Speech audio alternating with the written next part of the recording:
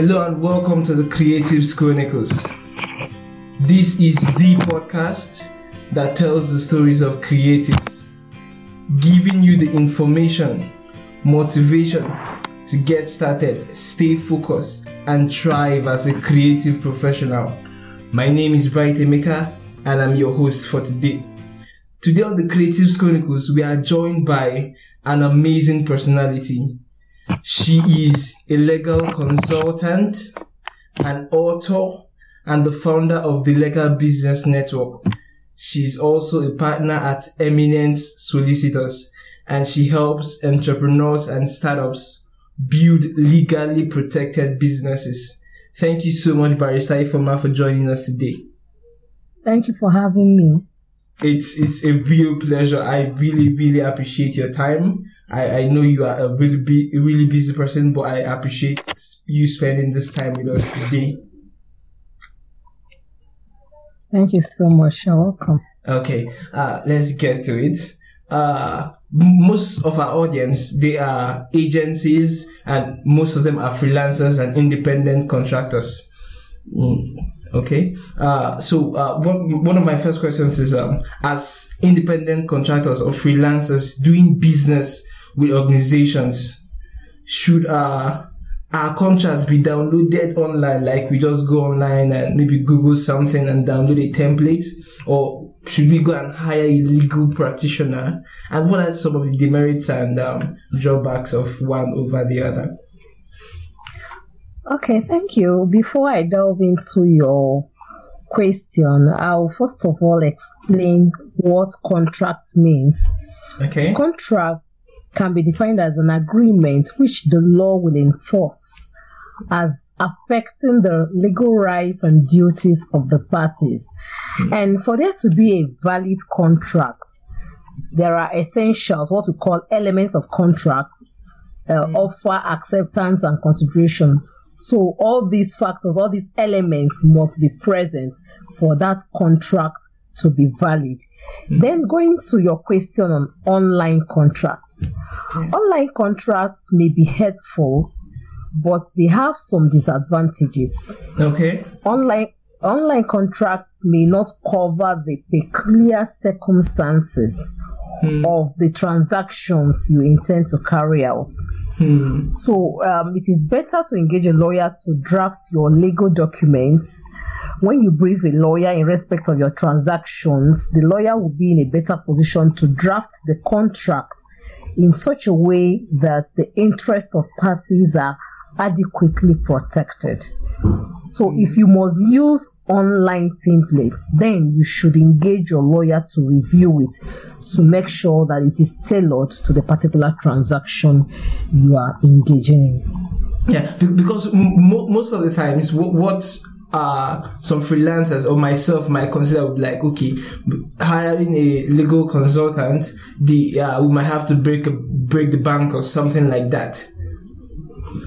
Not necessarily, as I always advise my clients for startups and entrepreneurs.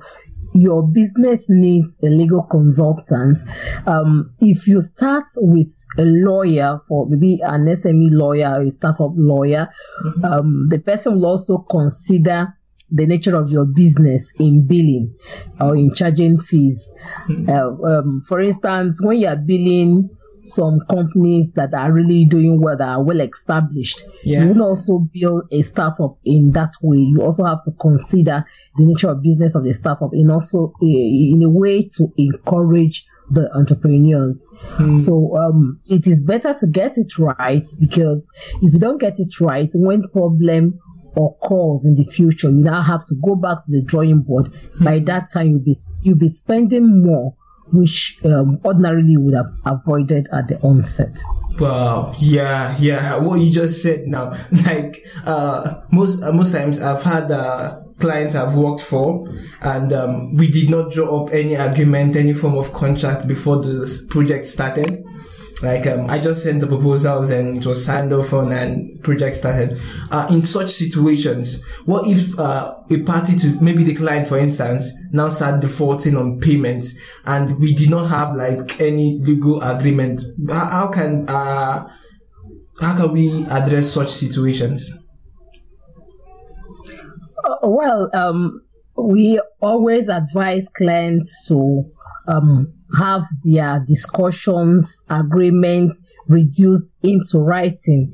When it is easier to prove when it is in writing than when it is oral, because the parties might deny some terms of the agreement. But when it is reduced into writing, then it will be easier to prove by the parties. So, in that case, if it is not reduced into writing, you can still prove it maybe by some circumstances that surrounds the transactions. Let's say you had made some payments in the bank, or there are some other things that have actually taken place. So those can be used as evidence in respect of that particular transaction. Wow. Okay. So, but when the agreement is reduced into writing, we usually have clauses on dispute resolution. So, if it is a written contract, there is usually a clause for dispute resolution. In that case, you can choose whether you want to go by arbitration, mediation, or other forms of alternative dispute resolution, or you want to go to court. But most times I advise my clients to use other alternative means of dispute resolutions because they are faster, they can be cheaper in the long run, because when you go to court, there are some technicalities that you have to deal with, and that would necessarily prolong the litigation and thereby causing a delay in the administration of justice. Wow. Our particular situation in Nigeria is very, very amazing and unique that a case in court might take forever to get justice. So you mentioned arbitration and mediation. What are the differences? Like, I used to hear that word. I'm thinking mediation maybe we'll come together. Please, for laymen that don't understand these terms. Okay, mediation is an alternative dispute resolution. That is a dispute resolution where the parties don't go to court, but you can just sit in a round table. The disputants, the party A or party B, those who are trying to resolve their dispute, they can have a mediator, a third party, who will help to talk to the parties and try to help them settle their disputes amicably. It's just like an informal dispute resolution mechanism whereby maybe you can just have a meeting. You can come with your lawyer if you wish, but most times you don't need to also engage a lawyer in mediation if it is not really a very difficult task. So the parties can come together then with a third party who will help them discuss, identify the issues, identify the problems, and help them resolve it amicably. And if the parties agree on the terms of the mediator, it can be reduced into writing. And if it is reduced into writing, it can be filed as terms of settlement in court, and it will be seen as consent judgment. And in that case, you can just in one meeting settle all the disputes that have arisen between the parties. Then arbitration is more binding than mediation. Mediation ordinarily is not binding by the parties unless the parties agree to it. Parties agree to mediation by reducing those discussions of the terms into writing and signing it. So once it is signed by the parties and filed as terms of settlement, it is binding. But arbitration itself is legally binding. It's a dispute resolution mechanism whereby an arbitrator, a third party called an arbitrator, discusses the disputes between the parties, takes evidence from the parties and rules on those evidence and gives an award. Arbitration is more binding. It's more like an informal way of dealing with the court situation. Courts you have a judge, but in arbitration, don't call the presiding officer a judge. You call the person an arbitrator. The person need not be a judge of the high court or any person. So we call the person an arbitrator. But that arbitrator, whatever decision the arbitrator is taking is binding, because the arbitrator is bound to take evidence from both parties. They can find their documents, points of claim, points of defense, and the arbitrator will look at those documents. You can call for oral evidence from both parties and evaluate those evidence and now write the award. Awards can be likened to court judgment, but that's the legal term that is being used in arbitration, and it is legally binding. Once the arbitrator gives the final award, the parties can enforce it in the high court. It is legally binding. So the distinction between arbitration and mediation is that arbitration is binding. Mediation is only binding when the parties agree to it. Wow. So arbitration is like an informal court, but it's like really, really, really binding and effective. Wow. Yes, and they also take evidence from parties and give an award. Wow, this has been an amazing learning experience for myself. Like I'm taking notes and writing things down. A whole lot of things. Okay, for instance, I have a client, but he's like not wanting to put pen to paper to a contract for a project to start. He's like, Bright, you know me now, I will not default now. We could do this. You could send me an email. I will also send you an email. In such situations, could like emails or say digital trail of documents be admissible in cases of in court cases or litigations to stand as evidences of contracts? Yes, electronically generated evidence is admissible in Nigerian courts. The Evidence Act, which governs admissibility of evidence in courts, provides for electronically generated evidence. So I won't go into detail because we are not in the court, but Section 84 of the Evidence Act provides for electronically generated evidence from computers and laptops and all, so long as you can prove that this email communications took place, you can print it out and give evidence and lay evidence to it at the court. It will be admissible. So emails and other forms of electronically generated evidence are admissible in Nigerian courts. Wow, amazing. This is great news. This is good to hear. It's good to hear. Okay, now for two parties, client and designer or freelancer or independent contractor, what are some areas that must be covered in any contract agreement for any project? Okay, areas to be covered by a contract depends on the nature of the transaction, because there are various forms of there are various types of contracts. So it depends on the dealings, the business you are doing, what you want to agree on.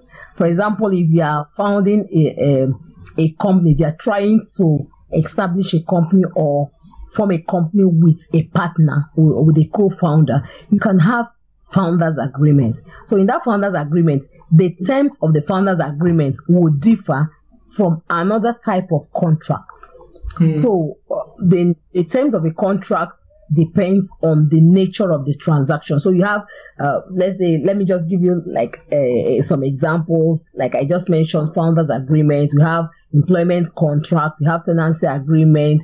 You have various forms of agreement. You have non-disclosure agreement, and or what you can also call confidentiality agreement. So the terms, the content of each of these agreements depends on the nature of the transaction.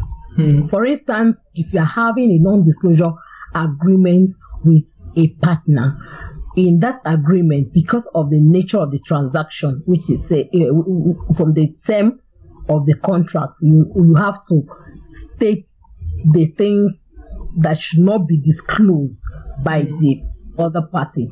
Maybe things that have to do with your your private discussions or with your goods or services. At that particular point in time, you are trying to deal with the other partner.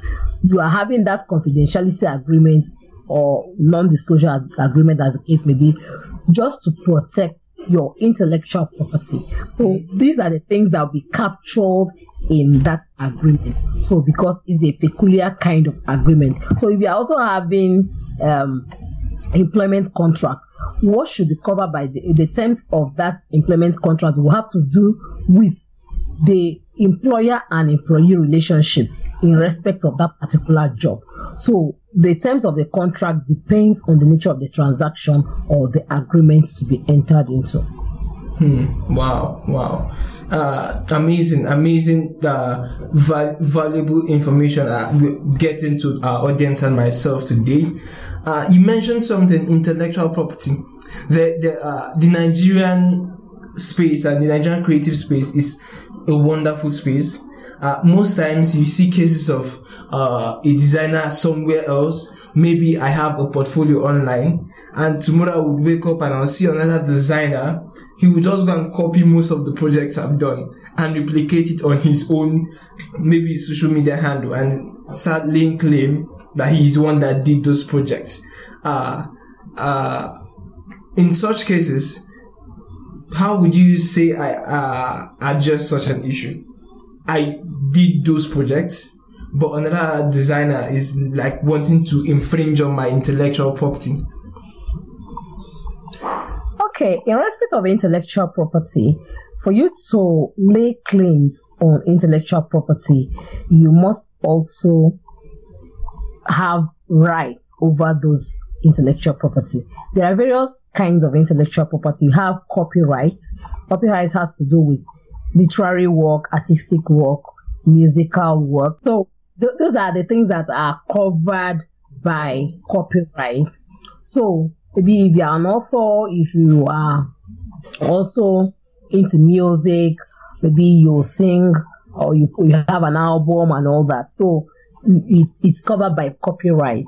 So if you're also into some other designs, logo and other things, it is not automatically protected until it is registered by trademark. We have a trademark, patent and design registry that deals with registration of brands, trademarks and designs.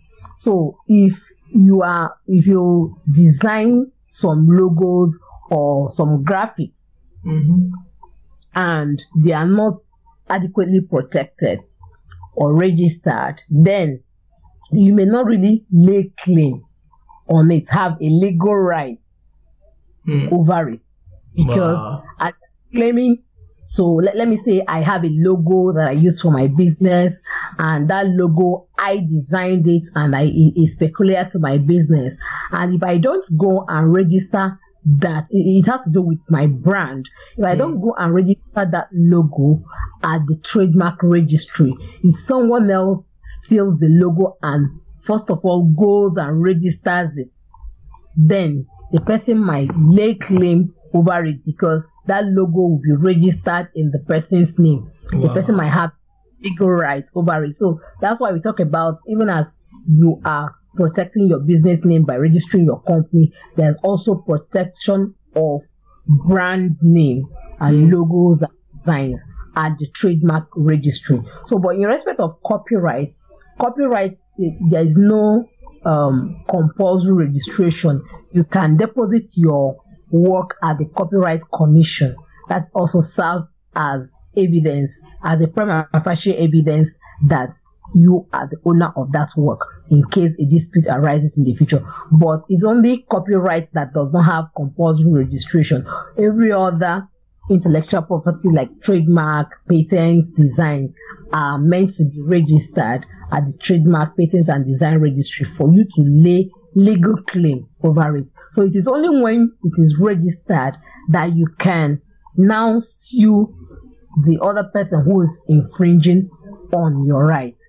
But if it's not registered and the person first of all goes ahead to register it, then you may not have evidence to prove that you are the originator of that intellectual property. Wow. This is surprising and amazing, and taking in new information, and I believe I'll be better informed when taking decisions now.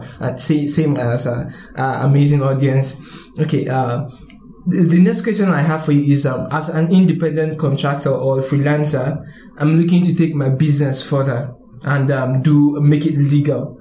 What are the first things I have to consider and do? And secondly, what registration should I go for? Is it business name or a limited liability company? Okay, if you are starting a business or you are into a business already, it is very important for you to register your business. Registration gives you the legal right over the business name or the company name. If you are doing a business with a name that is not registered, then you cannot lay claim over that name. Just the same way as I explained in the trademark. Yeah. It's also important to register your company. These are part of the first things to consider when starting a business. Then, in respect of registration, the type of corporate structure that is suitable for your business, it depends on the nature of business you want to have. If you are running a one-man business, then business name will be suitable for you. Incorporation of company requires at least 2 subscribers, that's 2 members. But formation of company requires at least 2 members. For a private company, 2 members and a maximum of 50 members, while a public company requires at least 2 members and has no maximum number of members. So the purpose or object of the business is a very important consideration in making a choice of corporate structure for business. There are businesses that can be transacted using business name. Such businesses include small businesses that require small capital, and in most cases are run by 1 or 2 persons at a low scale. But if you want to run certain businesses like banking, insurance, mortgage, the law requires that you register a company in order to run that business. So in terms of the advantages or the comparison between the various forms of corporate structures, business name is easy and cheaper to set up and easy to manage, but the company costs more to set up and to run. A sole proprietor who registers a business is not required to pay tax on the business, but pays personal income tax, while a company is required to pay company's income tax. Then another aspect, a major advantage of a limited liability company over a business name is that there's something we call separate legal personality. By separate legal personality, it means that a registered company is recognized by law as a person with such rights and duties as are attributed to it by law. In layman's perspective, it's just like it is an artificial legal entity. It's a person. Let's say I have my name is Ifoma Ben and I register ABC Limited or SYZ Limited.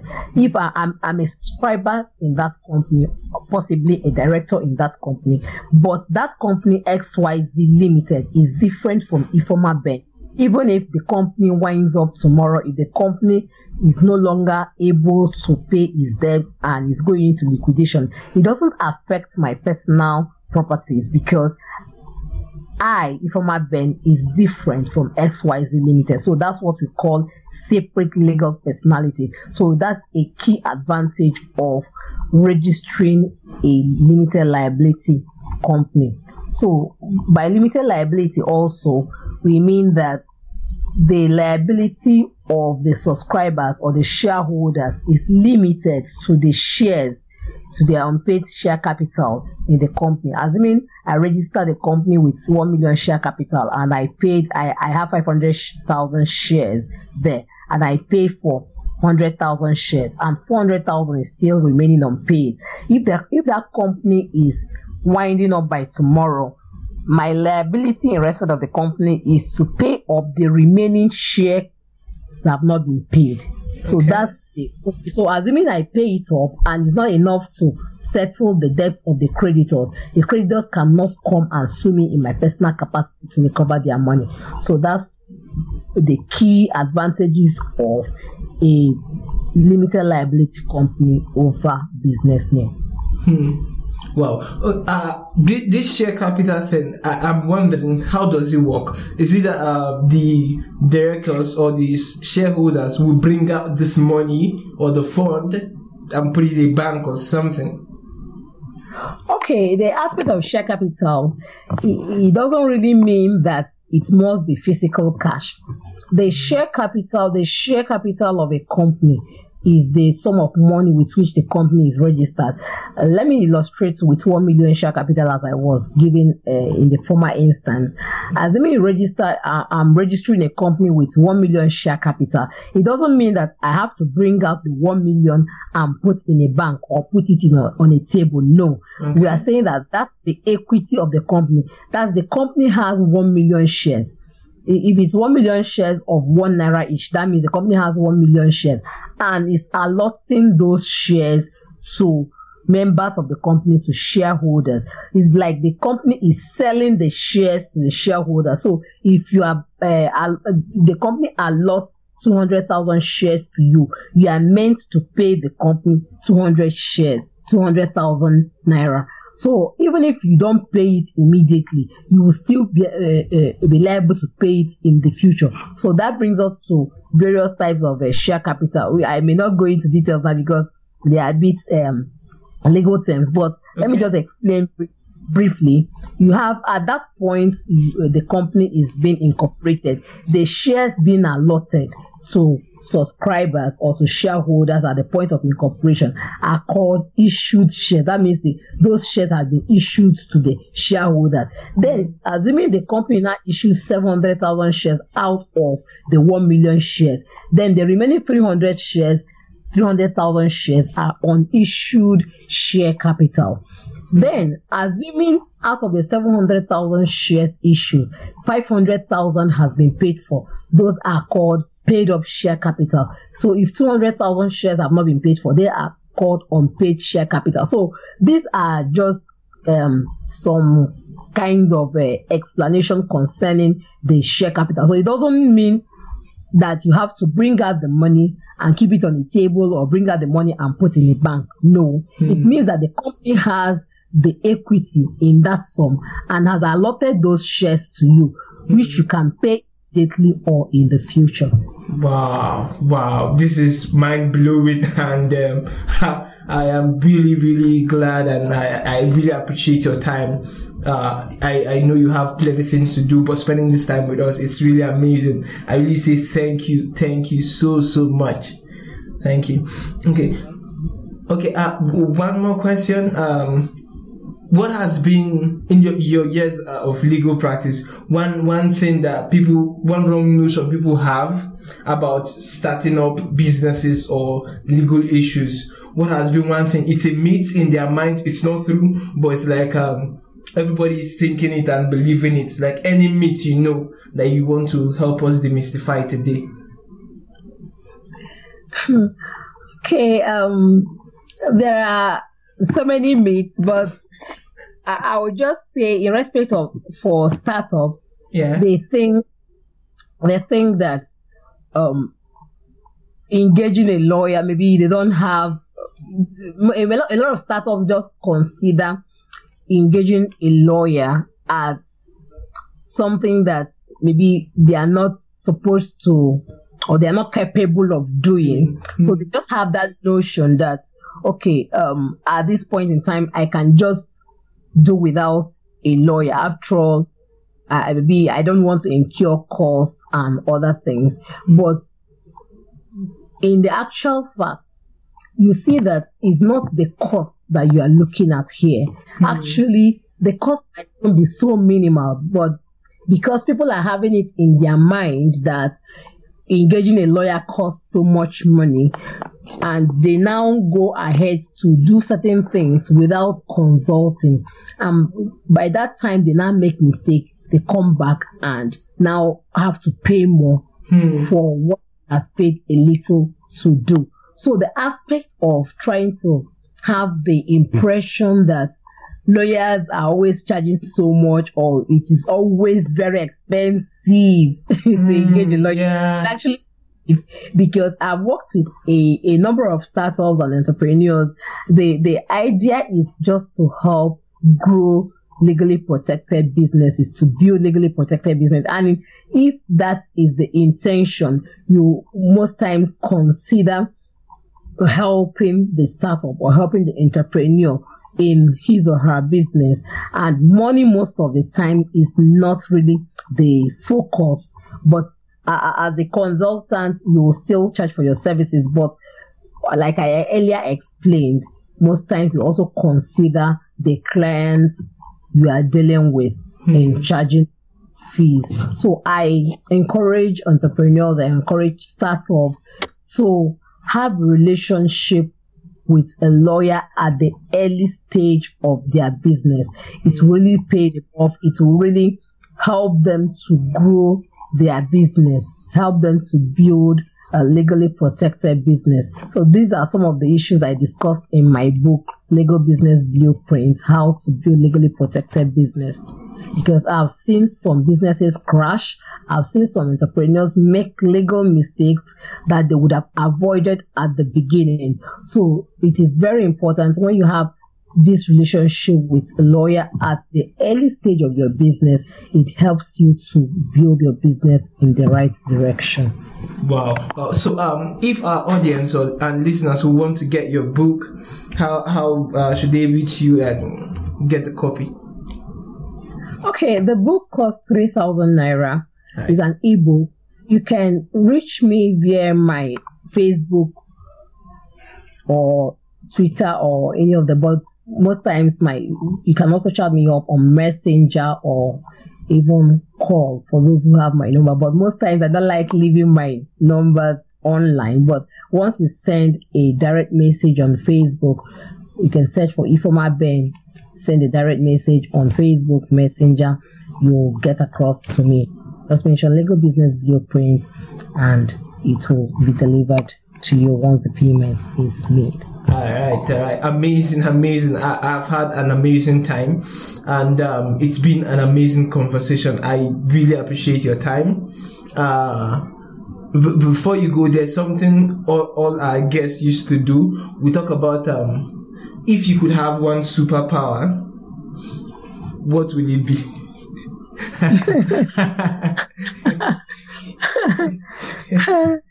Superpower. If you could have one superpower, what will it be?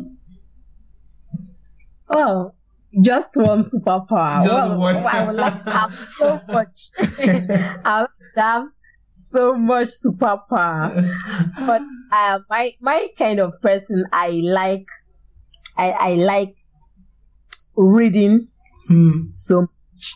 And if I could read so many books at a time, but while reading the other one, and actually using the knowledge gains to improve myself, but that would be great. Yeah. I can imagine that's an amazing superpower. I would even want that superpower. Like it's going to be mind blowing. Like seriously, amazing superpower, man.